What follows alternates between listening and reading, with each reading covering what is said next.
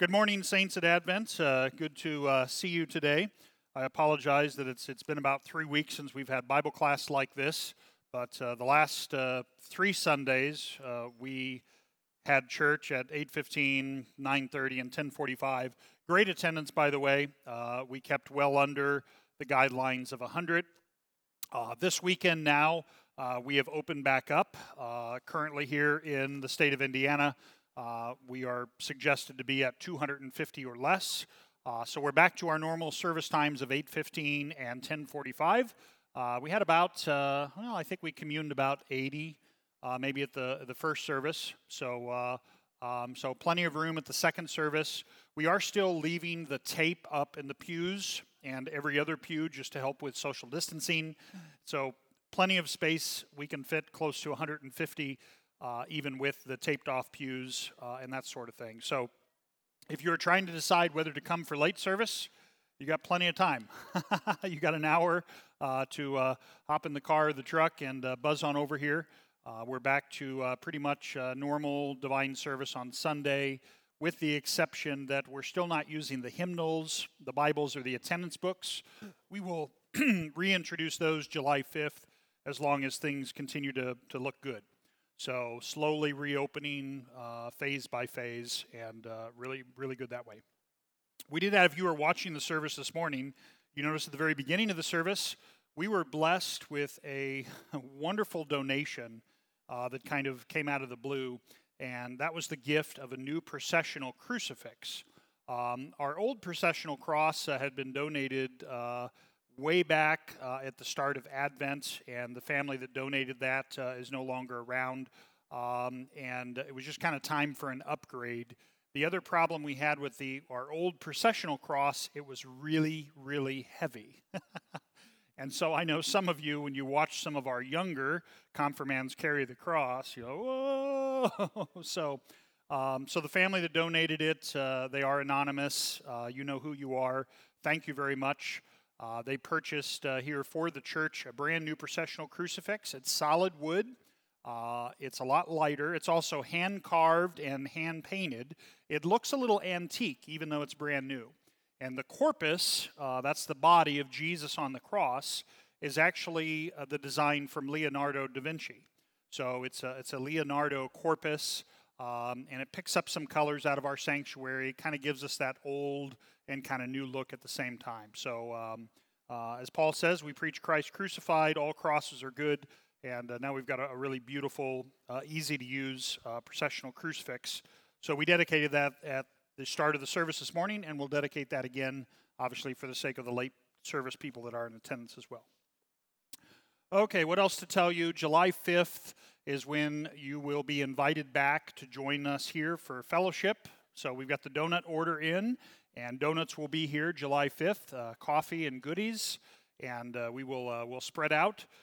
So July 5th, that will be the plan to return back to the normal fellowship and Bible study hour. Don't forget, next Sunday, July 21st, is our annual voters meeting. And hopefully you've read your emails that have come out. That's going to be at 12:30 p.m., and I think we're going to do that in the sanctuary. It gives us a little bit more room to spread out. But if you are not leaving your house yet, you can also sign up ahead of time to vote by email. So it'd be a proxy email vote, and we will send you a link. We will live stream the voters meeting, but it won't be available to the public. So if you go to search on our YouTube channel, you won't find it. You have to have the link, which we'll give to you. So you need to pre-register ahead of time if you're not coming to that meeting in person. And then for the voting, as long as you're pre-registered, we'll allow you to vote then. The voters will obviously have to pass that resolution at the very beginning of the meeting to allow for that type of voting, but that's not a difficult thing to do. A lot of other congregations have done it that way in the midst of the COVID crisis, okay? Any questions? I'll take any questions if anybody's got any that have popped up. We still have not had any cases of COVID in our congregation. Thanks be to God for that. Had a number of people that have now been able to have some elective procedures, those sorts of things, and some upcoming as well. So thanks be to God for the relief for some of those things. I don't have too much else. Pastor Grady, am I missing anything we need to emphasize?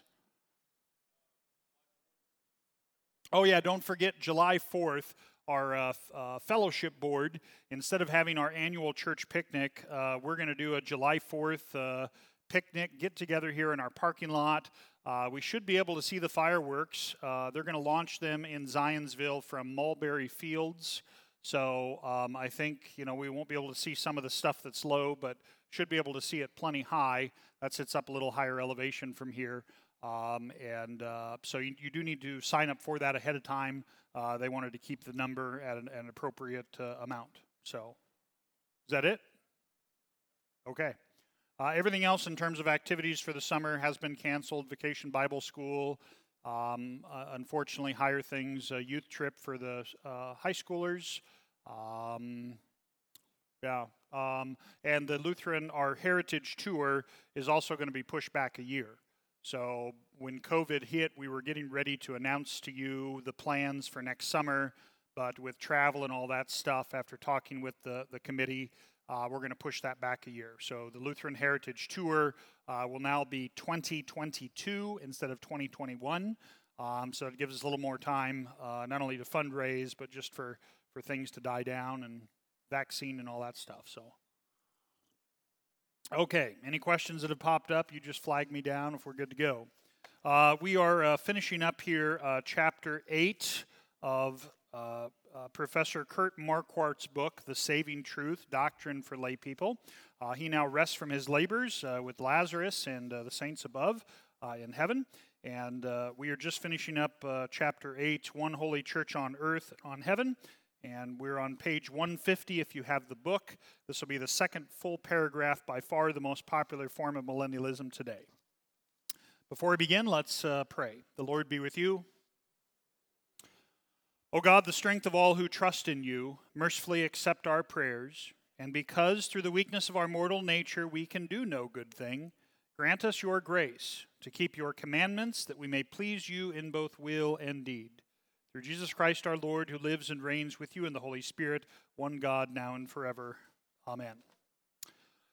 Okay, Marquardt here has been talking about the literal 1,000-year reign of Christ on earth, which is not a literal 1,000-year. There are many people who believe that. So when they read in Revelation and a few other places in the Bible, they take that there's a literal 1,000-year reign. So if you've ever read, and I hope you haven't, or watched the movies, and I hope you haven't, any of the Kirk Cameron movies, Left Behind, you'll understand pretty quick what some other people are teaching. So we are amillennialists or amillennialists as Lutheran Christians, and that we believe that this 1,000 years, or we don't believe, Scripture tells us that this 1,000 years represents the last days. So we are living in this 1,000 years now. This is the time after Christ has ascended into heaven, and we are called to be watchful.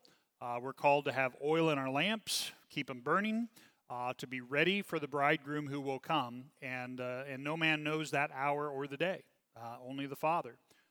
So Jesus will return. We live in those last days now.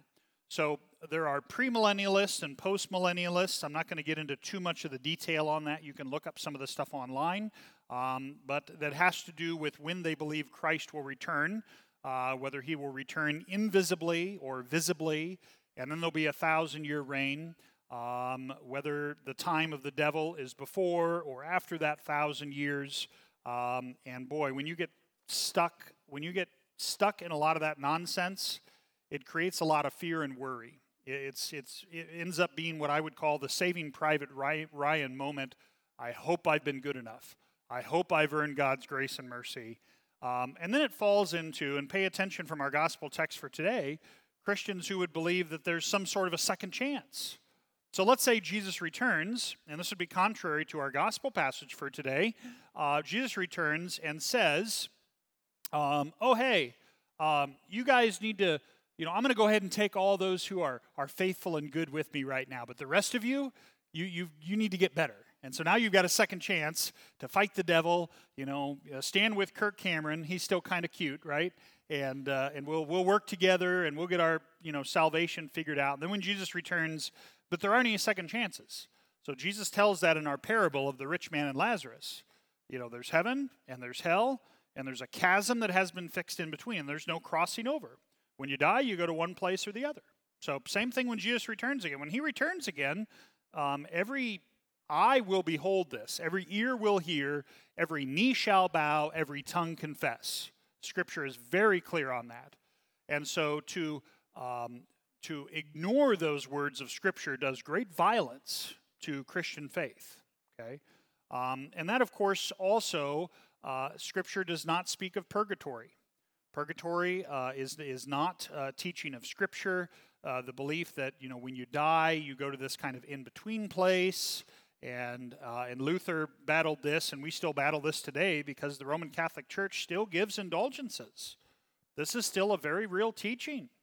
So for those of you Roman Catholics that may be watching and listening, I really would encourage you to study Holy Scripture on this teaching of the Roman Catholic Church. It does great violence to the simple faith that God has given. Faith saves you, and no amount of money or work of the Pope is going to spring you from any sort of non-existent place. So you either have faith or you don't, and that's the parable of the rich man and Lazarus. Okay, so we've got some great words there.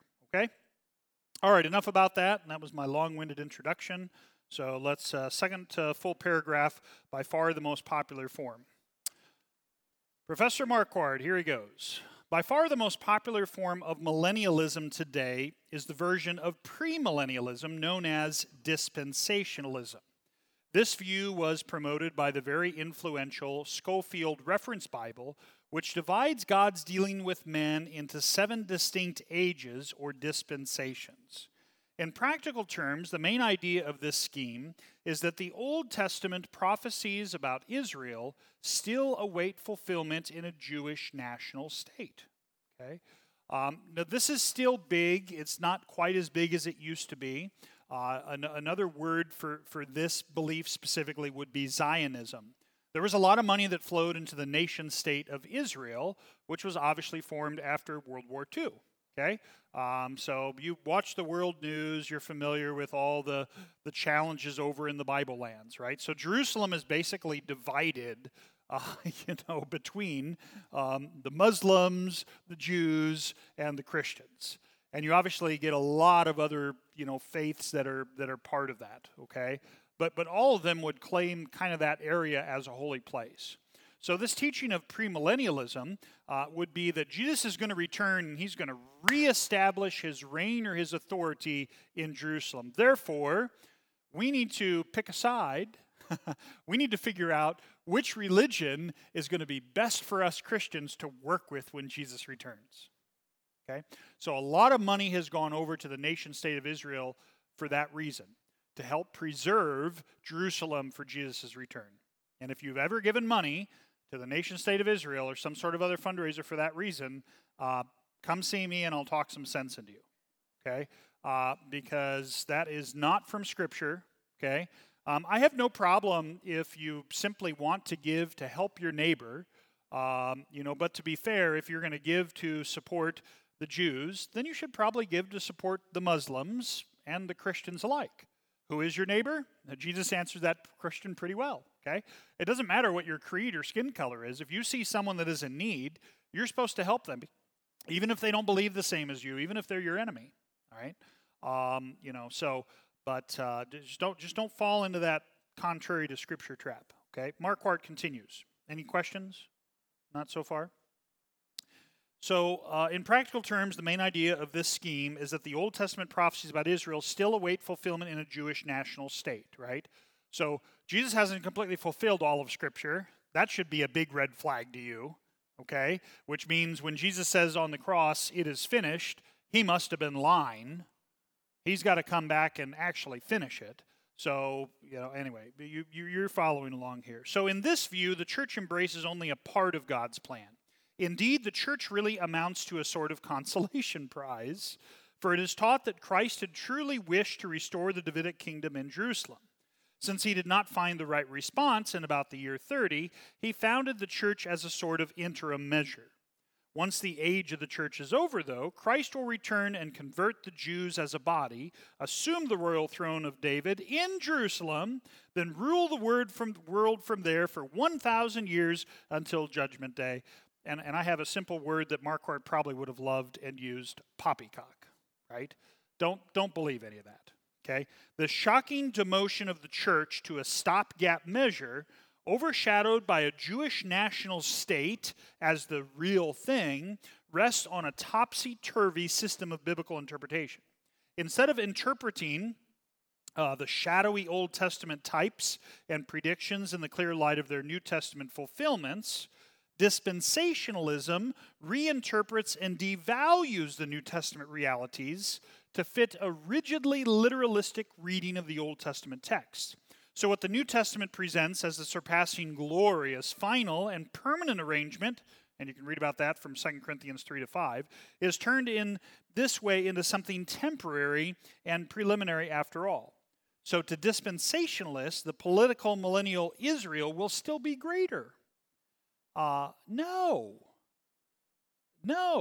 not at all. And that's also looking for glory. I mean, re-listen to the sermon again this morning. I hope I got the point across.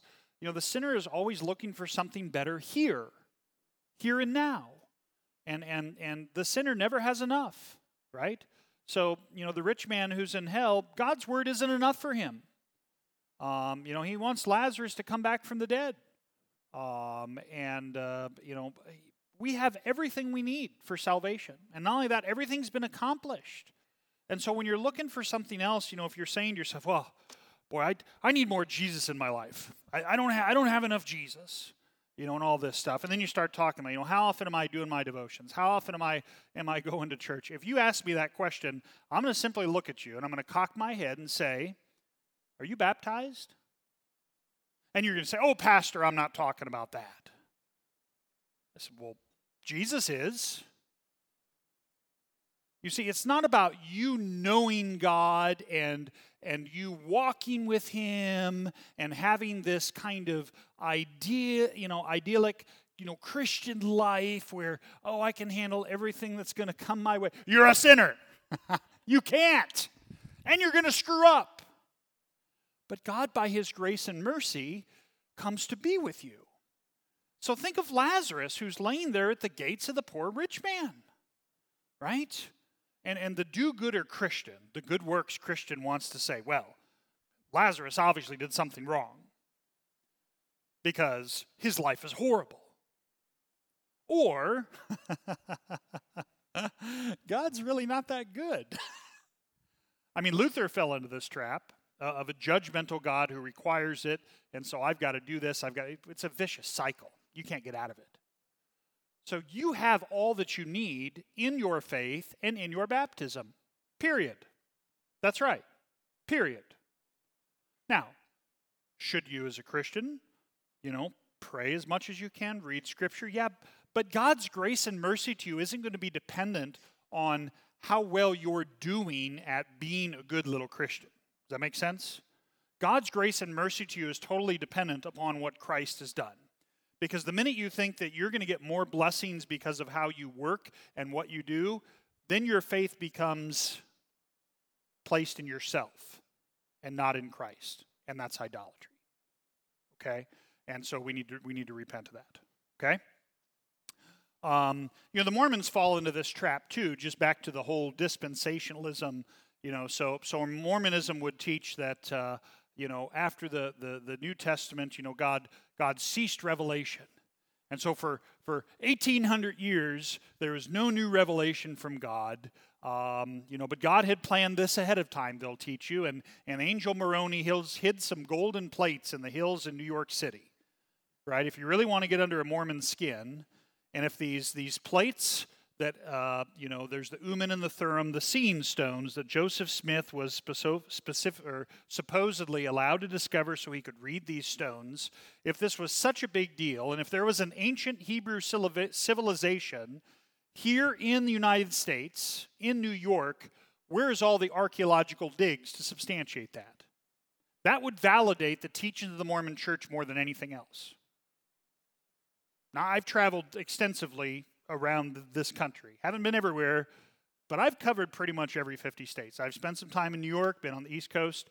I haven't seen a single archaeological dig claiming what the Mormons would claim.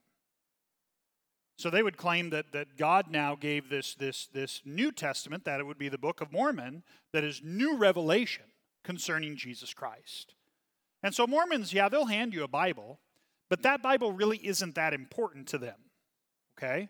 I mean, it's important, but not like the Book of Mormon, because the Book of Mormon is the new revelation of Jesus Christ, and that's where all their teachings come from, okay? It's demonic, it's false, and it's contrary to what Scripture says about God's Word, okay? So you need to be very careful of that. Question from the few choir members we have in the audience. Yep, yeah, Jesus is going to return to Independence, Missouri. So there's two different sects of Mormonism. One, basically followers of Brigham Young, which would be the what's historically referred to as Young Mormonism. And then you have the followers of Joseph Smith, which is the Old Mormonism. And there are differences between the two. So the Mormon Church, as you know it now, the Church of Latter-day Saints, that's Young Mormonism. And so you don't hear too much about Old Mormonism anymore, but it is still around. But if you go to Independence, Missouri, and we did that for my religion class at Lutheran High School in Kansas City, took us to visit these two sites, and there is a staircase up to the top, and you can't open it from inside. It only opens from the outside because it's for Jesus. So when Jesus returns, he'll descend at the top, and he'll be able to open the door, and he'll come down and establish then, this 1,000-year reign. So we sat through and listened to it. Mormons are nice. When Mormon missionaries come through the neighborhood, I love to have them over. It really, to me, the more time I can get them off the streets, I'm just being honest with you, and so. When I lived in the parsonage, we had all these, LW Bibles or hymnals running around. I always would give them to the Mormon missionaries, and they were always they can't refuse a gift, by the way. So I would always take them to. I'd say, have you ever seen a Lutheran hymnal? Well, first of all, none of them know what Lutheran is, right? So then I would just open up to one of the creeds. I just go through the Apostles' Creed. Well, that sounds kind of familiar. Can we believe that? We can kind of get along with that, and they're very cagey about certain things they'll discuss.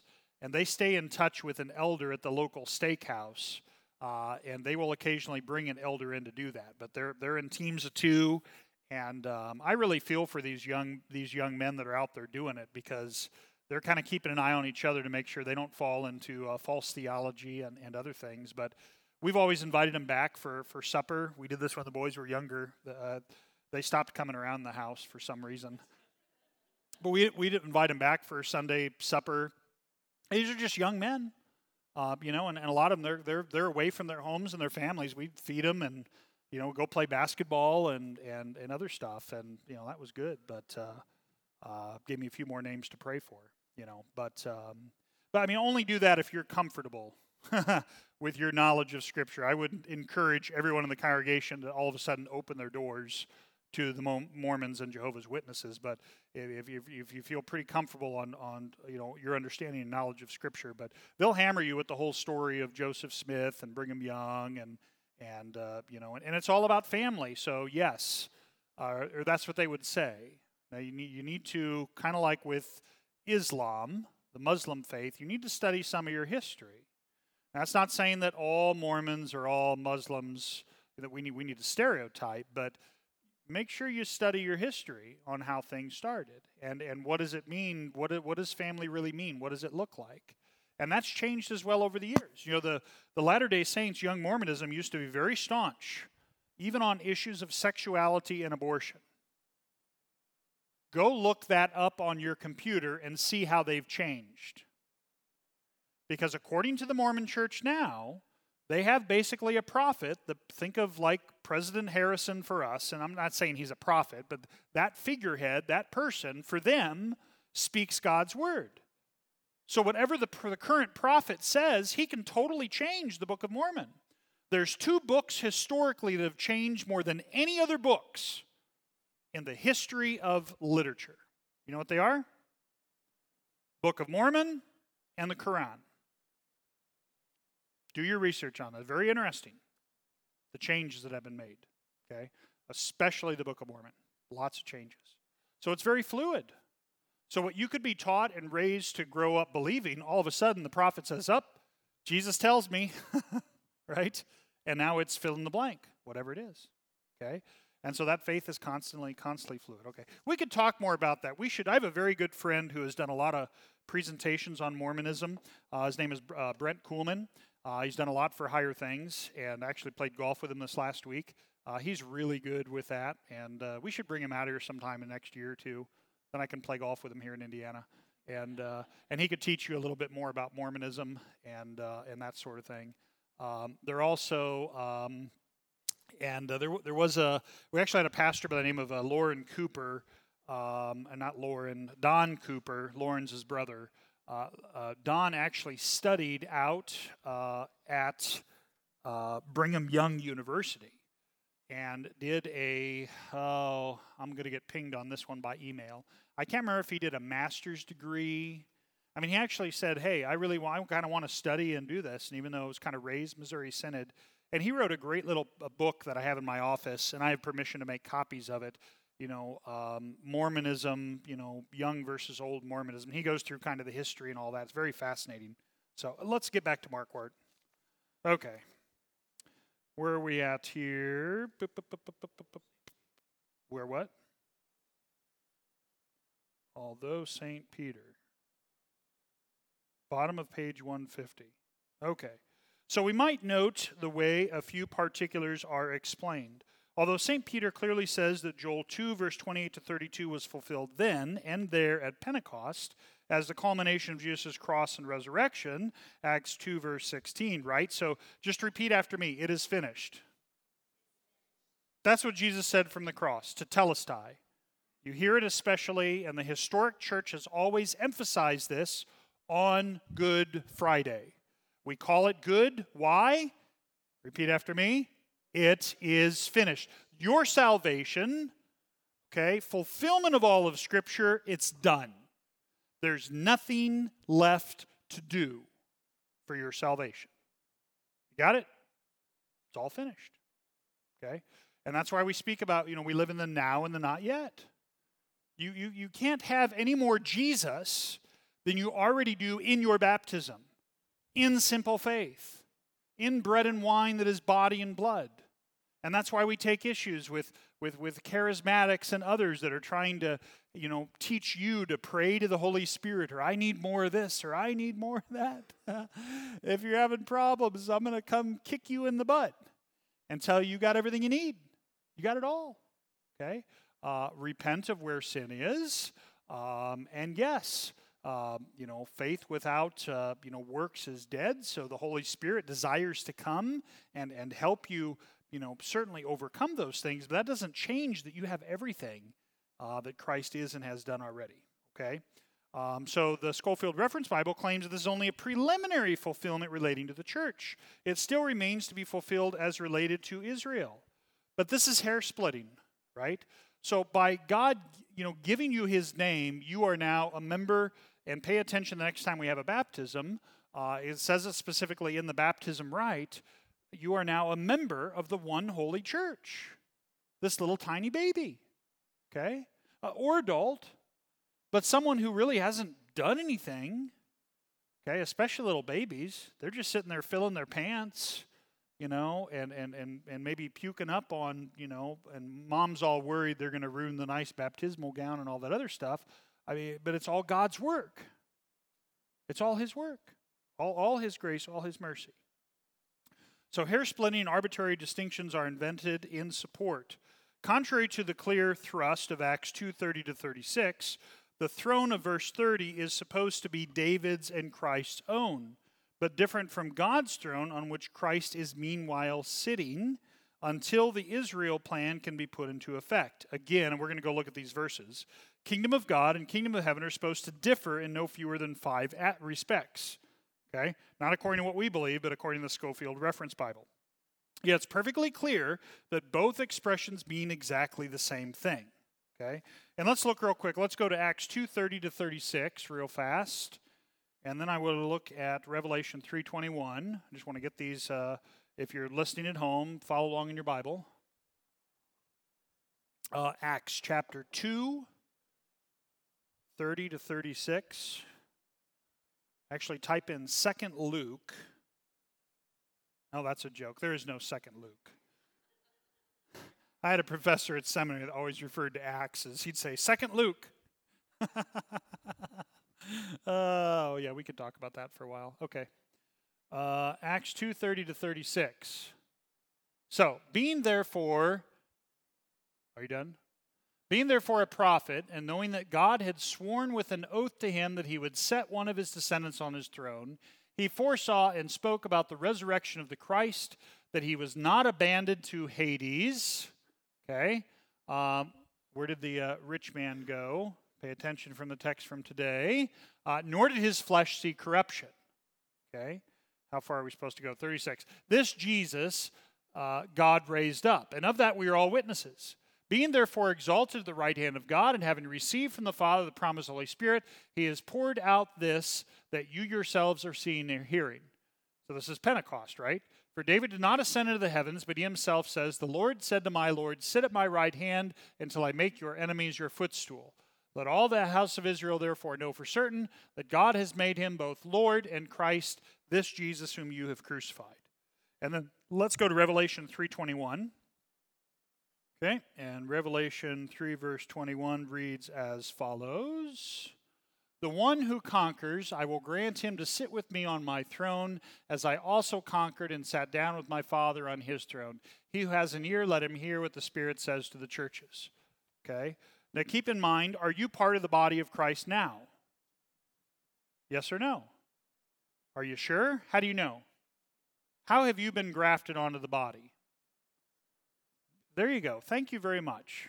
Okay? You have been made a member and heir of the kingdom. God has given you now his name. And so I am the vine, you are the branches, Jesus says. So you're part of the church. There's nothing new that awaits to make that happen. That's done already. And it's God's work completely. Okay? All right, let's not spend any more time on that. There's some other references that Marquardt encourages you to look at. Matthew 5:3, Luke 6:20, Matthew 13:31, Mark 4:30, and Luke 13:18. Those are really good references, so take the time on your own to kind of look through those, okay? The Schofield References Bible makes a comment on Revelation 19, verse 7, and insists that the Lamb's wife or the church is different from Israel or Jehovah's wife, okay? And of course, this would fly in the face if you go to, Hebrews chapter 11, right? By faith, Abraham, by faith, Enoch trod. And it goes by faith, both Old and New Testament. And that's the same faith that you have. So now what ends up happening is now there's different types of faith, right? And so that's why if you come and talk to me and, Pastor, my faith is kind of weak or my faith is kind of strong, and I'll listen to what you're saying, faith, first and foremost, must always be objective, right? Meaning it's that which God gives to you, and it's the work the Holy Spirit does in you. And that work, given and done by the Holy Spirit, is always enough. It's never really weak or strong. It's just what it is, okay? Now, the result of that with you, because you're a sinner, means that there's going to be some emotions involved or your own personal sin, okay? And so sometimes we take that, our response to it, and we say that that's faith. Well, that's not really faith. I would probably say that's just sin. That's you being a sinner. They're two different things. And so if your faith is defined by what you do or how well you do it, then that's not really the faith that the Holy Spirit is bringing. Does that make sense? Okay? And so we need to kind of be careful when we talk that way. And so, I have a lot of, oh my goodness, I was playing golf last week and met some new guys, and the first thing they said is, we worship Jesus every day, we're members at Traders Point, and blah, blah, blah, blah, blah. Oh, I'm glad you worship Jesus every day, and so you're members at Traders Point. And I got this 5-minute witnessing spiel, before we talked about golf or anything else, and and they just, and so as we kind of talked, and I didn't even tell them I was a pastor right away. That came later, because I kind of wanted to see what they had to say, right? But they are so taught that the first thing they have to do when they meet anybody new is do what? Well, you got to witness. You got to witness.